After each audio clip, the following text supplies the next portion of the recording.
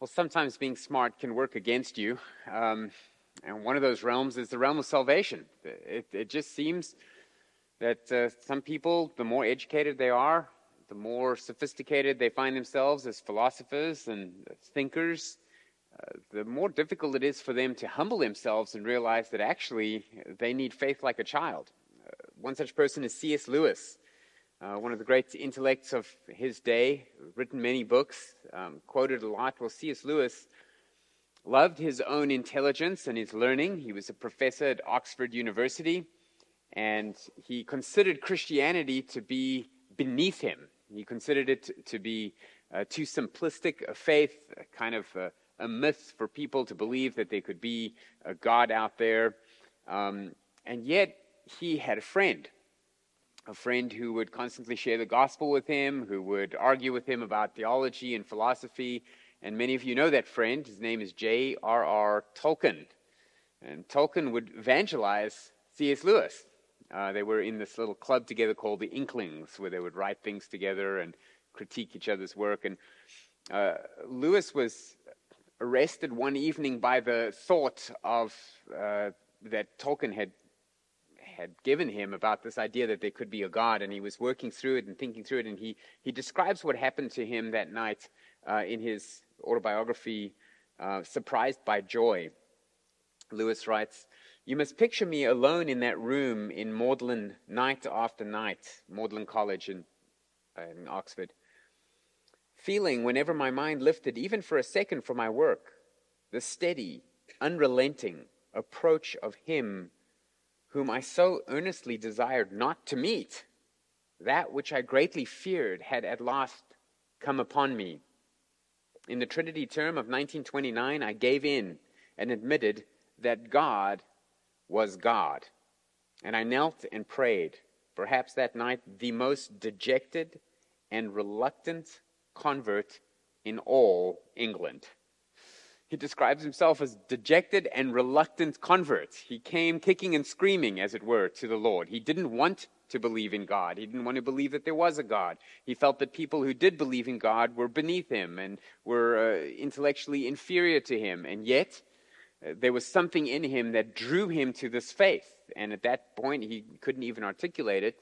But I wonder if you've ever asked yourself questions of why some people are saved and some people aren't, especially if they're born into the same home or they go to the same Christian school or Christian college and they've had the same experiences. What causes some people to bow the knee and others not? Why do some people come running to the Lord and others need to be dragged there as reluctant converts? Maybe you've wondered this. If God wants to save me, can he save me? Or is he bound by my choices? Maybe you thought, if he can't save me unless I choose him back, then is he really all-powerful? Or is there something that he can't do? And if so, why pray for the salvation of people that I love? Because God can't do anything about that.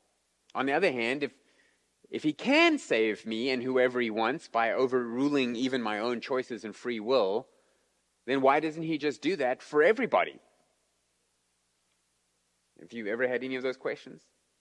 Well, welcome to the doctrine of sovereign grace. Sovereign means that God is in control. We learned that in the Ruth series, right? That God is in control of everything, even the most minute detail. The word grace refers to the free gift of salvation that God gives us. So the doctrine of sovereign grace is the biblical doctrine which teaches that God can save whoever he wants to. Now, I just want to warn you, I don't know how close you've ever been to an elephant. I've been very close to an elephant, and I was invited to hug the elephant. I didn't, because I'm not stupid. But you don't hug elephants. But if you did try to hug an elephant, you would have to be very realistic. You could not get all of your arms around all of the elephant.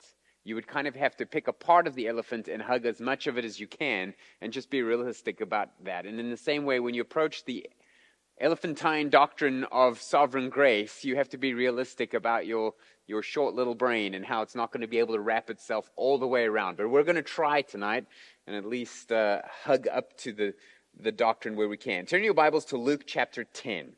Luke chapter 10. We will see God revealing himself as sovereign and in control of all things, including who he saves. Now, if you are here tonight and this is something that's new to you, or you've heard this doctrine, you've read about this doctrine, but you've never heard it from somebody who actually believes it, you are in luck in that case. The Lord has brought you here for that, because a lot of people who disagree with this doctrine have heard it described by people who disagree with it. But what I'd like to do for you tonight is show you from Scripture why it is that we teach this doctrine and that we embrace it. So if you're in Luke 10, you'll remember in the context here, Jesus has sent out his 72 evangelists, and they have returned, and they were rejoicing that even the demons were subject to them and they could do miracles. And Jesus sort of gently reminds them that they are rejoicing in the lesser of two blessings that he has given them. One blessing is that, yes, I gave you the authority to heal and cast out demons, but there's a greater blessing that you can always rejoice over, and that is that your names are written in the Lamb's Book of Life. You know, we remember it's like a lady who goes shopping looking for the dress that suits her and fits her, and she finds the right dress in the right size, and when she goes to pay, she's the millionth customer, and they give her $1 million. And when she gets home, her husband says, "How was your day?" And she says, "It was wonderful because I found the right dress that fits exactly." And she forgets to mention the greater blessing of the $1 million. That's what's happening here with these disciples, is they're so enamored with the authority that they've been given that Jesus reminds them there's a greater blessing, and that is that your names are written in the Lamb's Book of Life. In other words, you're saved. And no matter what happens to you, that is always something that you can embrace. That is always something that you can draw joy from. So the question now is, how do I get my name in the Lamb's Book of Life so that I too can be somebody who rejoices over that? And that's what we're going to be looking at tonight. Let me read for you from Luke 10, verse 21 and following. I'll start in verse 20. "Nevertheless, do not rejoice in this, that the spirits are subject to you, but rejoice that your names are written in heaven. In that same hour, he, Jesus, rejoiced in the Holy Spirit and said, I thank you, Father, Lord of heaven and earth, that you have hidden these things from the wise and understanding and revealed them to little children. Yes, Father, for such was your gracious will. All things have been handed over to me by my Father, and no one who knows the Son and no one knows who the Son is, except the Father, or who the Father is, except the Son, and anyone to whom the Son chooses to reveal him." Then turning to the disciples, he said privately, "Blessed are the eyes that see what you see. For I tell you, many prophets and kings desired to see what you see and did not see it, and to hear what you hear and did not hear it."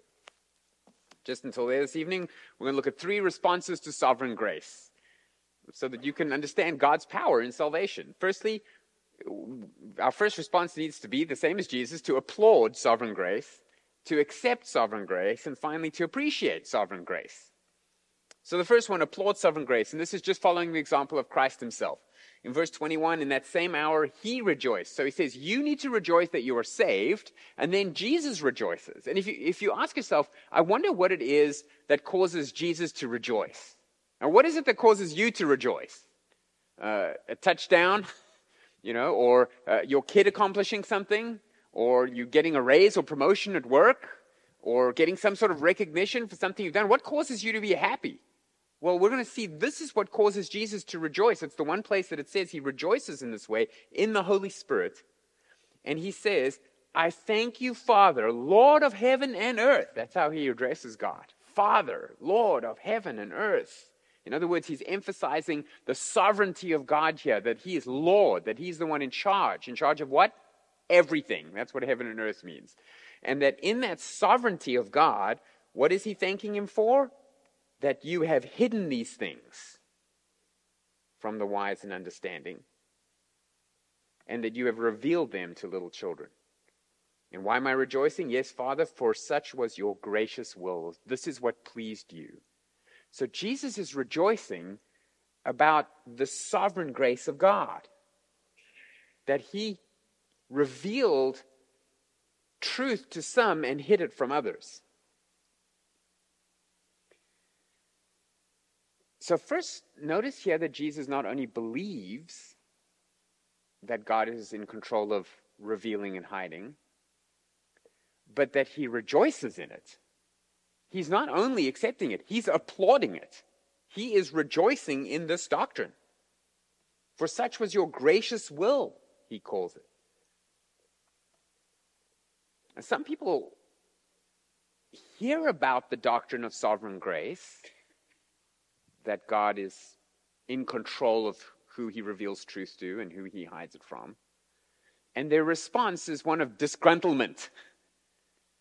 They'll say something like this: that can't be. I can't believe in a God who chooses some and not others. Or that makes it sound like we're just robots that are just pre-programmed to make a decision, and God programs us and we don't even have any say. I can't believe in that. And then you kind of have to take them to the dozens and dozens of verses throughout the whole Bible that just say that over and over until eventually they reluctantly agree, okay, I see it in Scripture, but I just can't bring myself to. And then they'll say something like, I'm half Arminian and half Calvinist, and they try to come up with some sort of scenario that they're comfortable with. Jesus applauds this doctrine.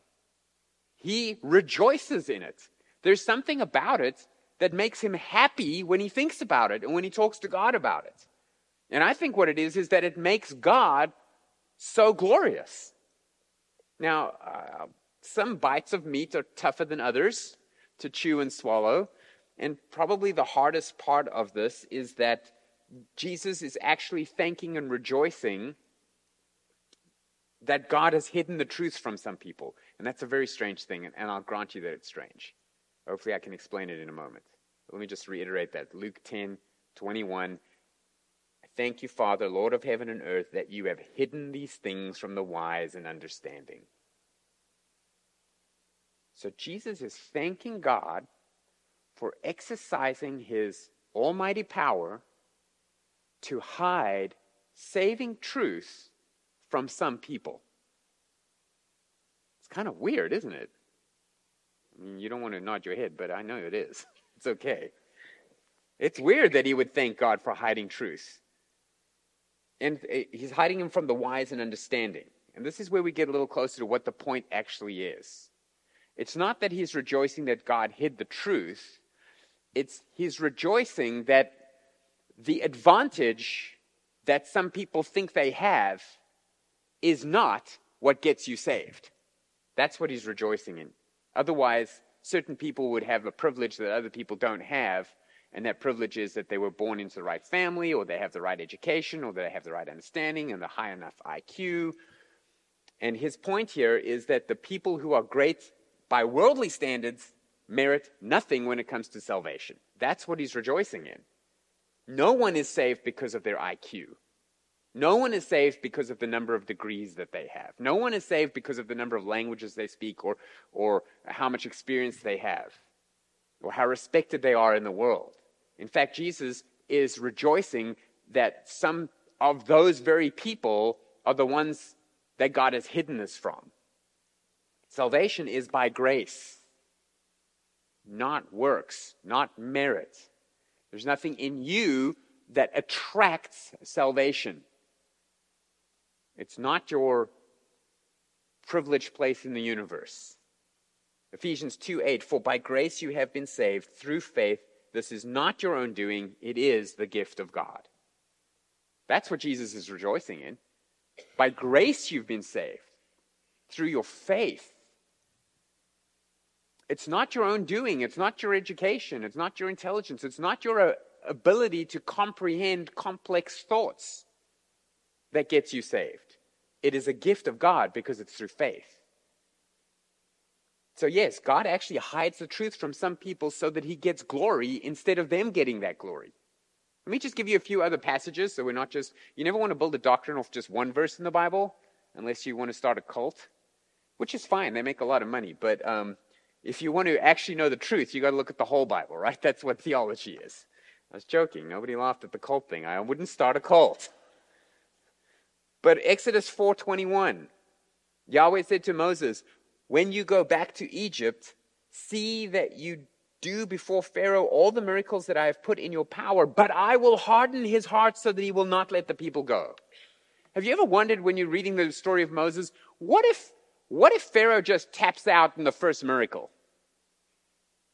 What if he's just like, ugh, blood in the Nile? Gross. I'm done. Get rid of the Jews. And from now on, we have, instead of the 10 plagues, your flannel board is way cheaper. It's just one plague. And nothing else happened. And there's no Psalms written about it, and there's no Exodus, and there's no parting of the Red Sea, and there's no Egyptians following them. That's not what God wanted. God wanted to show all 10 of the gods of Egypt that he was better than. He wanted to have the Passover instituted. He wanted to part the Red Sea and destroy the Egyptians. He wanted to provide for the people in the wilderness. And all of that would have been circumvented if Pharaoh had free will and just said, nope. In fact, you see him trying at points. Yeah, let them go. And then God hardens his heart and he calls them back. So from Exodus 4:21, you can see God specifically says, you go do that miracle, but don't worry, it's not going to work on him. I will harden his heart. Now, I'm not saying at this point, we're not at the point yet in the sermon where this sounds like fun, a fun thing to believe. I'm at this point just showing you it's in the Bible. I will harden his heart so that he will not let the people go. Matthew 13, verse 10. The disciples came to Jesus and said, why do you speak to them in parables? And he answered them, to you it has been given to know the secrets of the kingdom of heaven, but to them it has not been given. Remember? I mean, I was taught as a kid that Jesus taught in parables because stories make people understand things better. But then you start reading the parables, and your first reaction after every parable is like, wait, what? What does that mean? What's the mustard seed? What's the bird? Which is slave is what? The land over? Why is this guy stealing money from that guy and getting praised for it? I don't know. What's going on in this parable? A dragnet of fish and an old treasure? Someone needs to explain this to me. And so they say, why do you keep teaching in these parables that nobody knows what they mean? And Jesus says, because I want to give the answer to some people, not others, so I'm speaking in code. That's what he says. To you it's been given to know the secrets of the kingdom of heaven, but to them it's not been given. That's why I speak in parables. So that what I'm saying is not so obvious that everyone can understand it. I don't want everyone to understand it. I want to decide. John 12, verse 37. So that was Matthew 13, verse 10. In John 12, verse 37, though he had done so many signs before them, they still did not believe in him. Why did they not believe in Jesus even though he could do miracles? They could not, verse 39 says, they could not believe. For, again, Isaiah said, quote from the Old Testament, he has blinded their eyes and hardened their heart, lest they see with their eyes and understand with their heart and turn, and I would heal them. It's kind of a strange passage, that one in John 12, that's verse 39 and 40, where he quotes Isaiah and he says, this is why they couldn't believe. Isaiah prophesied that this would happen, that God would blind their eyes so that they wouldn't believe. That's why they couldn't believe, because God was blinding their eyes. Otherwise, lest they would see with their eyes and understand with their heart and turn, and I would have to heal them, because if they repent, I have to forgive them. And I didn't want to forgive them, so I hid it from them. And you're thinking, this is just so strange. That's okay. The more furrowed brows, the more it means you're actually listening to what I'm saying, because this is strange. I'm just showing you at this point, it's there. John 12, 39 and 40. You can read that again on your own time. So far this is a lot of weird, bad news. So who does God reveal the truth to then? Well, in our passage, Luke 10:21, I thank you, Father, Lord of heaven and earth, that you have hidden these from the wise and understanding and revealed them to children. So now we start getting a sense of why Jesus is happy. It doesn't seem like he's drawing his joy from the fact that God has hidden the truth. He's drawing his joy from the fact that there is no advantage that a person is born with or can obtain themselves that gets them the truth, but it's God's sovereign will that gives them the truth. And so he's pitting these two groups against each other. You've hidden it from the wise and understanding, the educated elite, the intelligentsia, and you've revealed it to children. And I know in our culture, children are like the greatest thing besides poodles, maybe. And we just love children, and they're all fantastic, and they all deserve a trophy, especially yours. But in most of human history, people have understood quite clearly that children don't know as much as the rest of us. They haven't been taught as much. You don't have to listen to them as much, right? Because they're not smart yet. They're not educated. So that's the point. Those that are wise and understanding, the educated, intelligent elite, versus people that everyone in Jesus' audience would admit don't know as much as everyone else. In fact, we kind of know that because there's that game show called Are You Smarter Than a Fifth Grader? So the premise of the show, they get these experts, people with like PhDs in physics or whatever, and they get these experts to come, and then you have people who are fifth graders, and you put them in a game show and you ask them questions, and what's funny is that the fifth graders almost always beat the grown-ups, and that's what makes it funny. Now, why is that funny? Why is that even a game show? Because we would assume the children know less than the adults. I think what that shows is that adults just forget a lot. But that's what makes it funny, because it only works if you assume that the kids are supposed to know less. It would be a terrible game show if it's just like you and me go, and we're the contestants, and we're pitted against a bunch of astrophysicists, and they ask us questions about astrophysics, and then they know the answers and we don't, and they win millions of dollars and we win nothing. That wouldn't be fun for anyone. But if the dumb one goes in and beats all the smart people, that's what makes it fun. So that's the idea, is that these little kids can do it. So that's what Jesus is saying. You've given the prize to the kids. We will expect these educated people to have the prize, but you took it from the educated people and you gave it to the kids. So who gets saved? People that think that they don't need God's help? People that think, well, I'm smart enough on my own? That I can reason my way to find truth? Or is it the people who say, I'm going to submit to the authority of God the way a child would submit to his parents? Those are the people who get saved. And that's what Jesus is rejoicing over. And what's sparking this rejoicing? That the 72 that he sent out were not the elite. It's not like he went to their top seminary and said, I want your best students of the Pharisees and the theology classes and the professors, and I'm going to send them out. No, he's sending out tax collectors and fishermen and just a hodgepodge of people, and they're having success in the ministry. And Jesus says, praise God, that this is how he works. That just because Peter and James and John and Andrew were born to fishermen, and they were born in a little rural Galilean village, and Galileans were known for not being educated. That's why everyone's surprised they can speak many languages when they have the miraculous gift of tongues in Acts 2.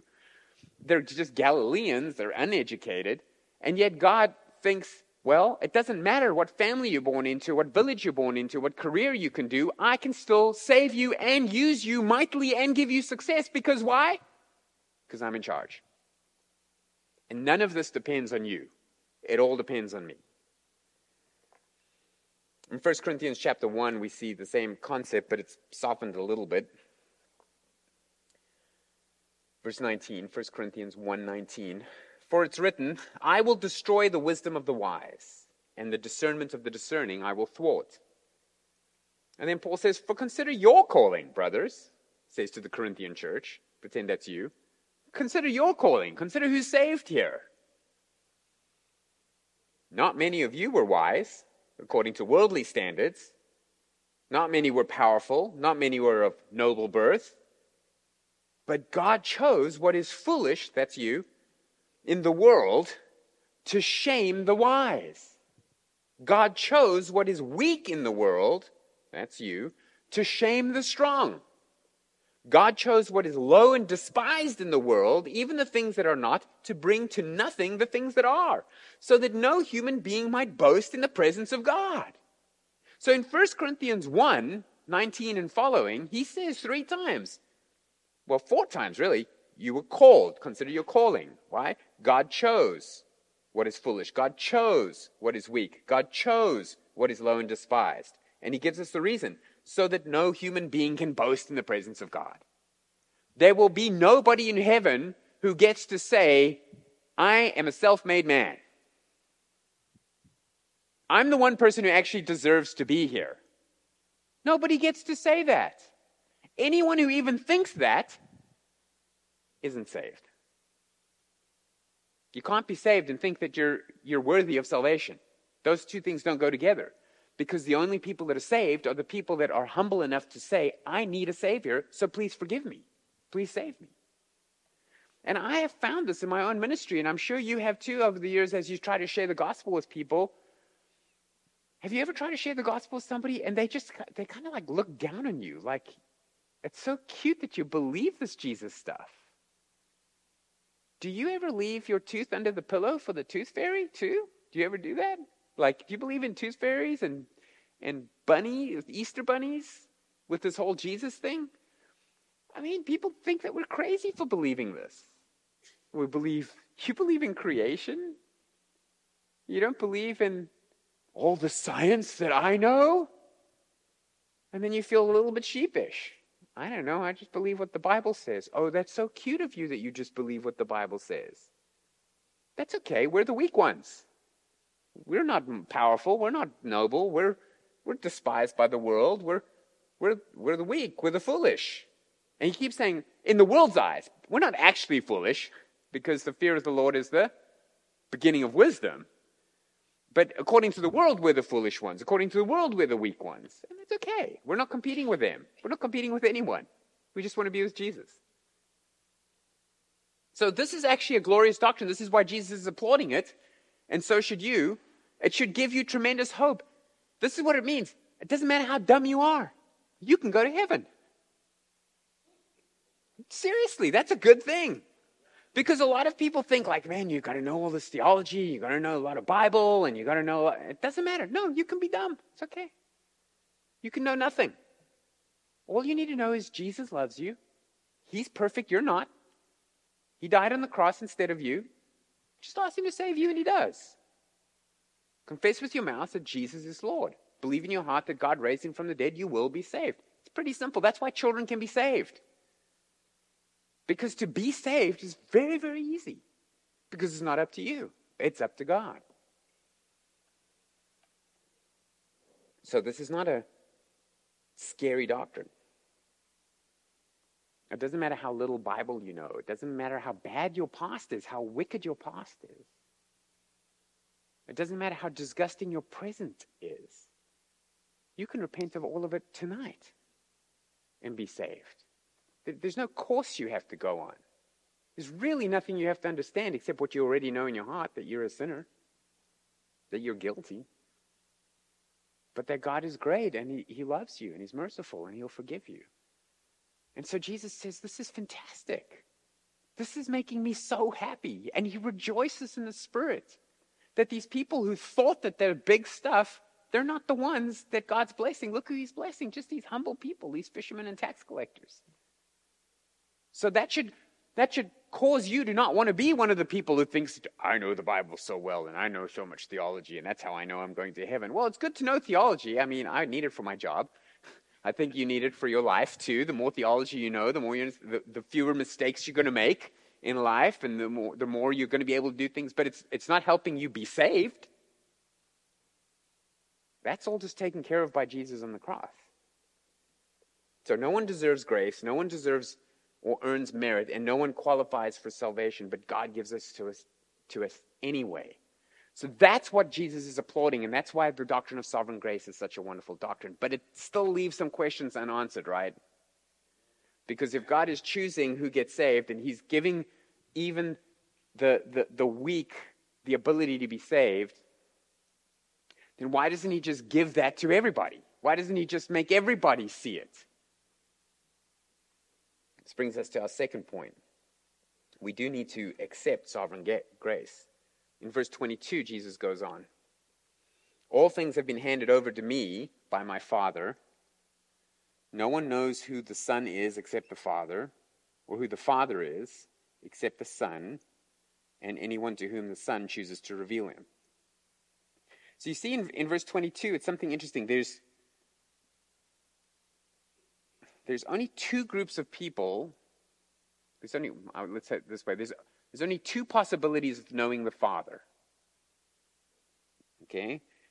You only know the Father if you are the Son, Jesus, because that's what he says. No one knows who the Son is except the Father, or who the Father is except the Son, and anyone to whom the Son chooses to reveal him. There's the second group. So you can only know who the Father is. Nobody knows the Father except the Son, except for Jesus, and one other group of people. Those whom the Son chooses to reveal him.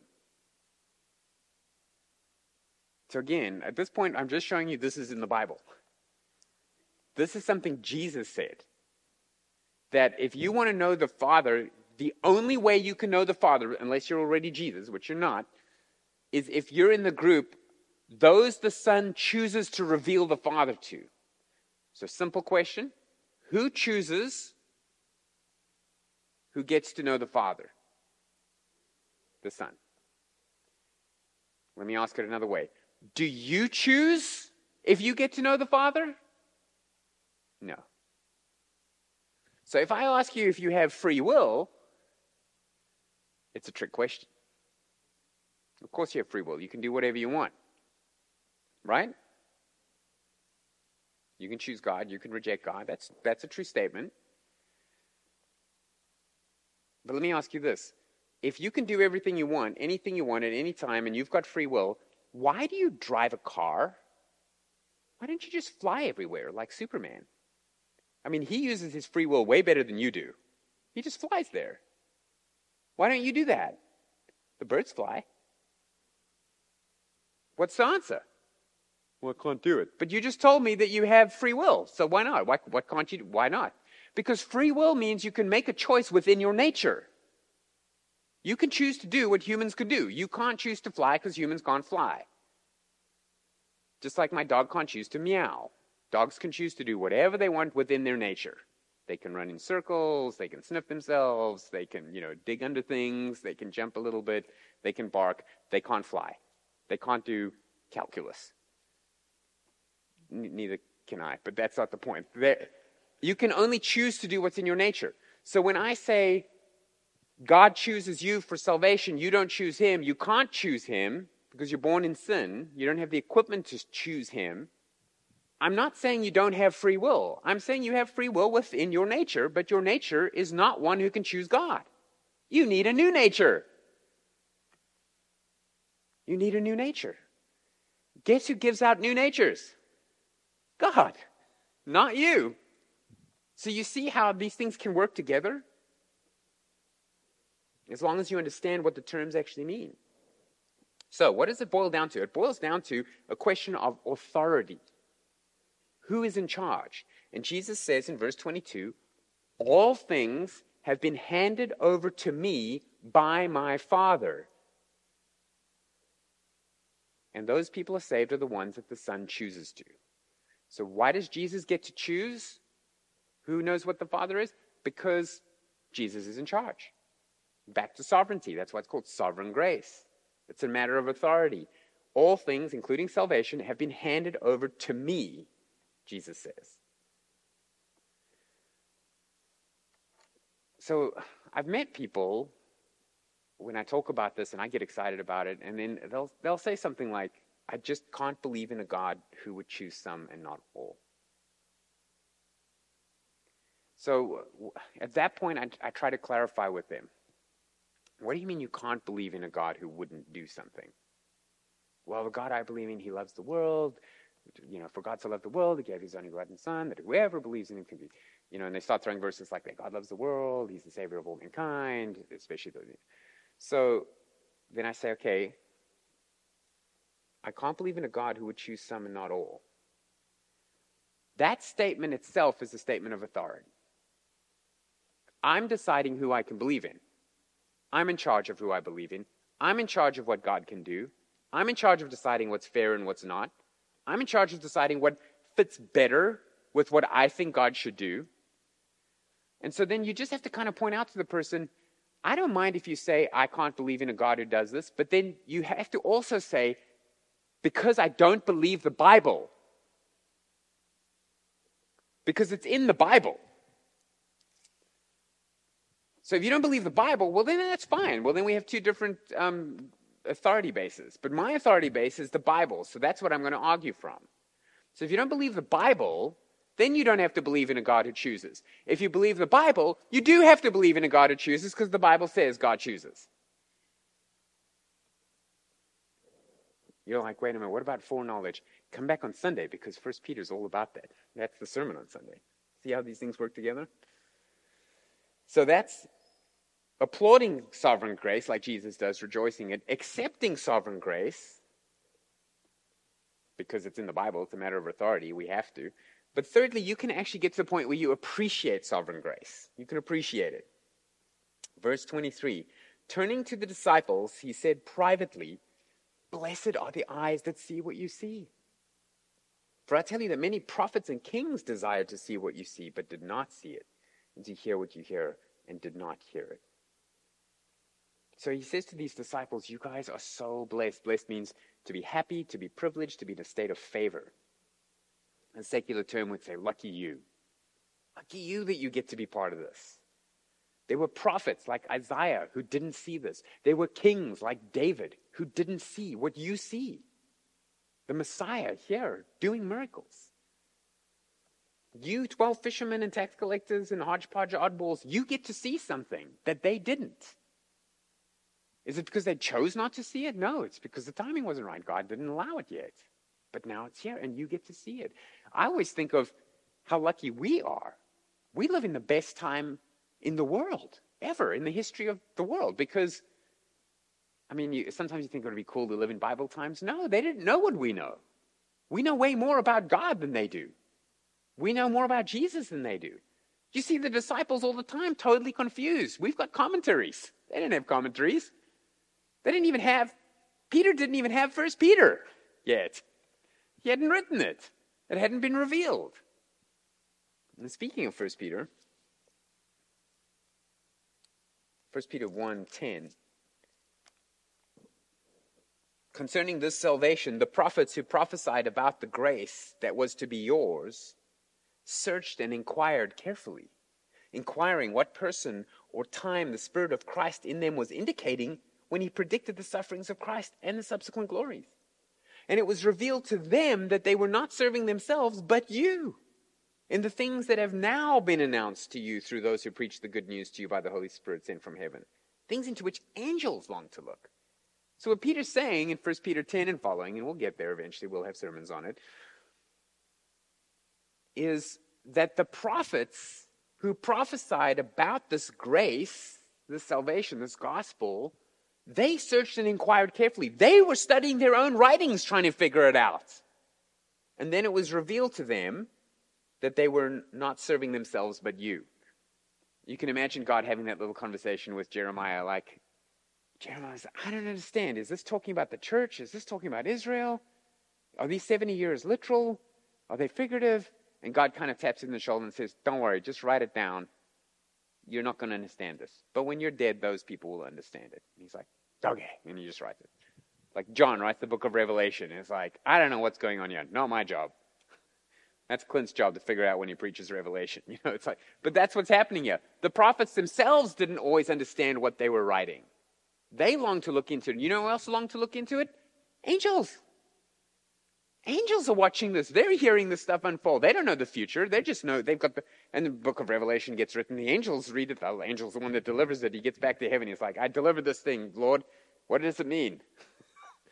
What does it mean what I just told John? God says, you'll see. It's not for you. It's for them. It's for the people with the New Testament. That's who it's for. It's for us. We who have the Holy Spirit. So that's pretty cool. So it's a privilege. So we need to appreciate the sovereign grace of God electing to do things. It's not only salvation, it's who gets the revelation, who understands the revelation, who gets to look into the revelation. He hides the truth from some. He reveals the truth to others. He hides some of it through time. It just wasn't there yet. He hides some of it because it's not available. For some of it, it's available and they still don't understand it. So whoever, if you're somebody who lives in the time period, who has a Bible, it's translated into a language, you go to a church that teaches the Bible, you can start understanding the Bible, you're like the luckiest people that have ever lived. I keep saying lucky, you know what I mean. Blessed. You are the most privileged ever in the history of the world that you have all of this truth. Well, what about the other people? Yeah, Don't worry about them. You just be thankful that you have what you have. God will take care of the others.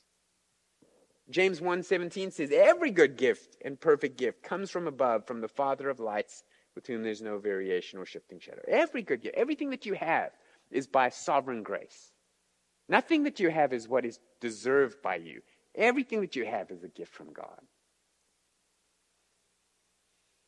So once you learn to not focus on and fixate on the people in the world who are not you, I can't accept what God's given me because what about those people? Once you move past that, you kind of get to this point where you realize, well, how do I, what if I'm not in that group? What if I'm not in the group that gets to understand this? Who gets to see this? What if I'm, to use a word that the Bible doesn't use, non-elect? What if I'm non-elect? What if I'm just outside that group? So this, and I think I said in one of the sermons I preached last week, I mentioned this, and I'll probably say it again in the 1 Peter sermon. This is a very, very important point. If you want to be saved, that means God made you want to be saved. Because nobody wants to be saved on their own. We're all born in sin, with a sin nature. That's what that means. Can a leopard change his spots? No. Can an Ethiopian change his skin? No. That's what those verses mean. You have a nature that you can't change. You have to have a new heart. God says in Ezekiel, I will take out your heart of stone and I'll give you a heart of flesh and I will cause you to walk in my statutes. He takes all the responsibility for it. So if you want to be saved, not only may you be saved, not only can you be saved, but you are more than likely in the process of being saved. Because if you want to be saved, you can be saved. That's what all those verses mean. Anyone that flips to a verse that says, but the Bible says you must repent, but the Bible says you must believe, but the Bible says you must choose Jesus. I'm like, yeah. So why doesn't everybody do that? Why do people not choose heaven over hell? Because they can't. So all of those verses that tell you what to do all make sense when you realize I'm doing them because I suddenly want to do them, so he gets all the glory for that. Not, I'm doing them because I'm good. I always have the hypothetical question, what about my evil twin brother? I don't have an evil twin brother, but for the sake of the argument, let's add an evil twin brother. We have the same genes and we have the same upbringing and the same everything, and he's an unbeliever. Ultimately, it boils down to me, if you just keep asking questions, but why? But why did you choose? Why did you understand? It's going to boil down to me saying, I just had a softer heart than he did. Okay? Why? Well, I just responded rightly and he didn't. Why? I understood the gospel and he didn't. Why? I believed the gospel, he didn't. Why? Why? There must, at some point, why? And your answer is always going to boil down to me saying, because I'm good and he's bad. Or it's going to be, we were both bad, but God revealed it to me and didn't reveal it to him. It's always going to be one of those two. So your gospel always gets down to who gets the credit for people being saved. Is it God or is it the merit in the person? And this is what makes it such a tricky doctrine. It's easier for us to understand the merit in the person. It's way easier for us to understand. Some people go to hell because they didn't respond to the gospel. Some people go to heaven because they did respond to the gospel. And so those people deserve it. But then what you're saying is that these people that chose heaven deserve it. They deserve heaven. Nobody deserves heaven. So it's so much easier for us to understand, yeah, bad people end up bad because they made bad decisions and it's their fault. I ended up good because I made good decisions. And that's my, oh no, wait. Bible says none of those things. The Bible says God gets the glory. So that's the doctrine of sovereign grace. I mean, if it's still confusing, and it should be, it means you were paying attention. We have a few minutes for Q&A, and then on Sunday we are back into this topic in 1 Peter when we talk about foreknowledge. Applaud sovereign grace, accept sovereign grace, appreciate sovereign grace. Let's pray. Father, we rejoice because you are sovereign over all things, and that is our hope, that you can override our stubbornness and our sin, You can grant us illumination to understand. You can grant us a soft heart, conviction of sin. And so we pray for those things, Lord. We pray that you would work in our hearts, in our lives, to make us more like Christ, even today. In his name we pray. Amen. Okay. Q&A. Yes, Brandon. I got a two-parter. Do it. The Bible seems to communicate that testing God is bad. Testing God bad. Ooh, I'm not going to answer that yet. Give me your second part. All right, second part. Can you harmonize the concept of testing God with great things happening from a small amount of faith? Like us asking God for big things and expecting them to happen. Is this like the advanced quiz or something that I stumbled into? That's a good question. It's going to be hard to answer. Let me start with the first one. Okay, so the question was, is testing God bad? Yes, depending on what you mean by that. So there's one place where God commands us to test him. That's in Malachi, where he says, test me in this. You give financially and see if I am able to give you more than you gave. Test me. Give as much as you want and see if you can outdo me. So that's the book of Malachi. But I wouldn't use that as like a temptation of God. I think he's using a rhetoric there. His point is, you test yourself. See how much faith you have there. Do it and I'll come through. And then you have Jesus and Satan, where Satan says, throw yourself off here and the angels will catch you. Psalm 91 says that the angels would catch him if he fell. So Satan's basically just calling him to invoke a scripture, a messianic text, that was true. And if Jesus had fell off or jumped off the temple, the angels would have caught him, because that's not how he was supposed to die. He was supposed to die on the cross. But Jesus answers and says that scripture says, you shall not test the Lord your God. And I forget the scripture he quotes, but it's in Deuteronomy. You shall not test the Lord your God. So that's the command that Jesus is living by. Don't test God. Don't presume on his grace. And then you've got this passage in James that says that God is not tempted, nor does he tempt. So God does not tempt, nor is he tempted by anything. So you can't test him anyway. But how to synthesize that with the second part of your question? How does small faith, just phrase it again? Harmonizing it with big things happening from our faith in God. We ask him to make something happen. How? For a raise or a better job, and I expect it to happen. That's a good thing, correct? Oh, okay. So if you ask for something big and tangible, like I need a raise or I need a better job, and you expect it to happen, is that a good thing, or are you testing God? Is that kind of the question? Okay, good question. I don't think expect is the best word to use. When we pray for something, even in faith, we always submit it to God's will. So we say, just like Jesus did in the Gethsemane, where he said, take this cup, meaning the cup of suffering I'm about to go through, from me, but not my will, but thine be done. So everything we pray is not my will, but thine be done. So anything I pray, I'm hoping is in line with God's will, but if it's not, obviously I don't want it then. I only want God's will. But if I want something like I need a raise or financial provision, what I suggest people do is, instead of you coming up with the solution and praying for that, you go to God with the problem and pray for that. Because if the problem is, for example, I don't have enough money, and I think the solution is I need a better job, he might think the solution is that someone in my family dies and leaves me a lot of money. That's easier. Or he might think the solution is, he might think the solution is that people in the church come around me and provide for me. Or he might think the solution is that, no, I just get another job and work even harder because I'm setting an example for my kids then, or something like that. So don't come up with a solution and expect God to do that. Rather, you can expect God to do whatever he promises in his word. And he promises to provide for you. So that's what I expect him to do. And I will sometimes in my prayers I sometimes say, Lord, I look forward to see how you work this out. I know you're going to do it because you promise. I only pray those things if I know he promises he's going to do them. But I don't know what that's going to look like always. I might have suggestions, and I'm going to get up and do things like apply for a job, or whatever it is. But I'm going to ask him to reveal to me how he's going to fulfill that. Does that make sense? Yes. Okay. You're not testing him at that point. You're just praying according to his revealed will. Good. Deb.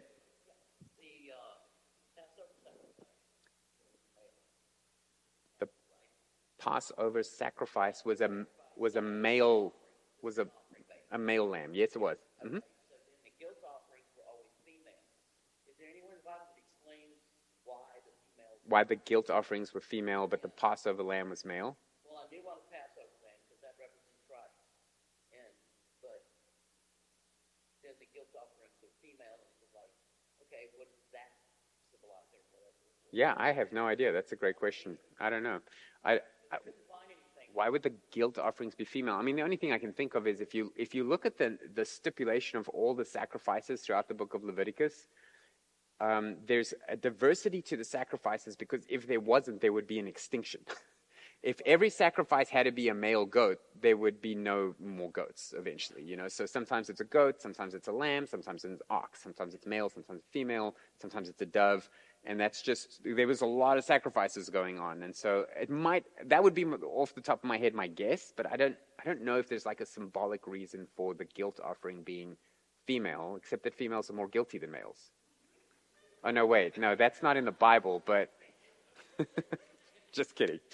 Yeah, no, I don't know. Yeah, no. Yes, Haley.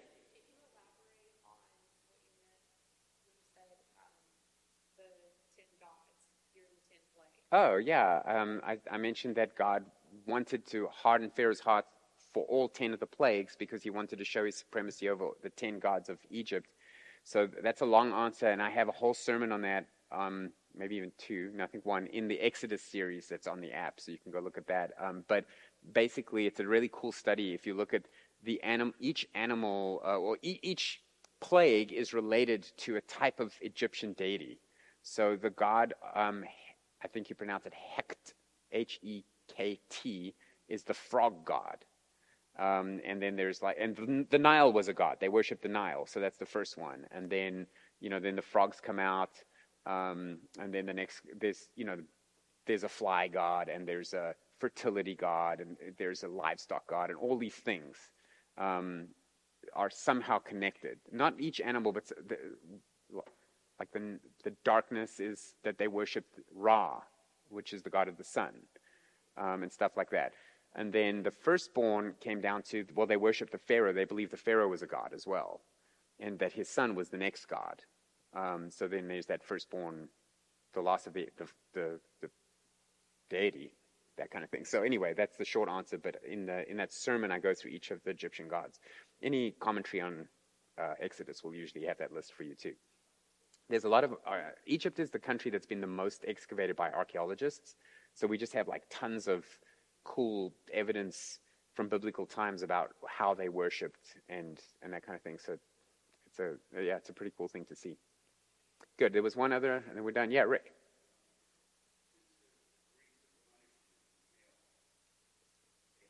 You must have read Visitor's Guide to Hell. I'll sign it for you.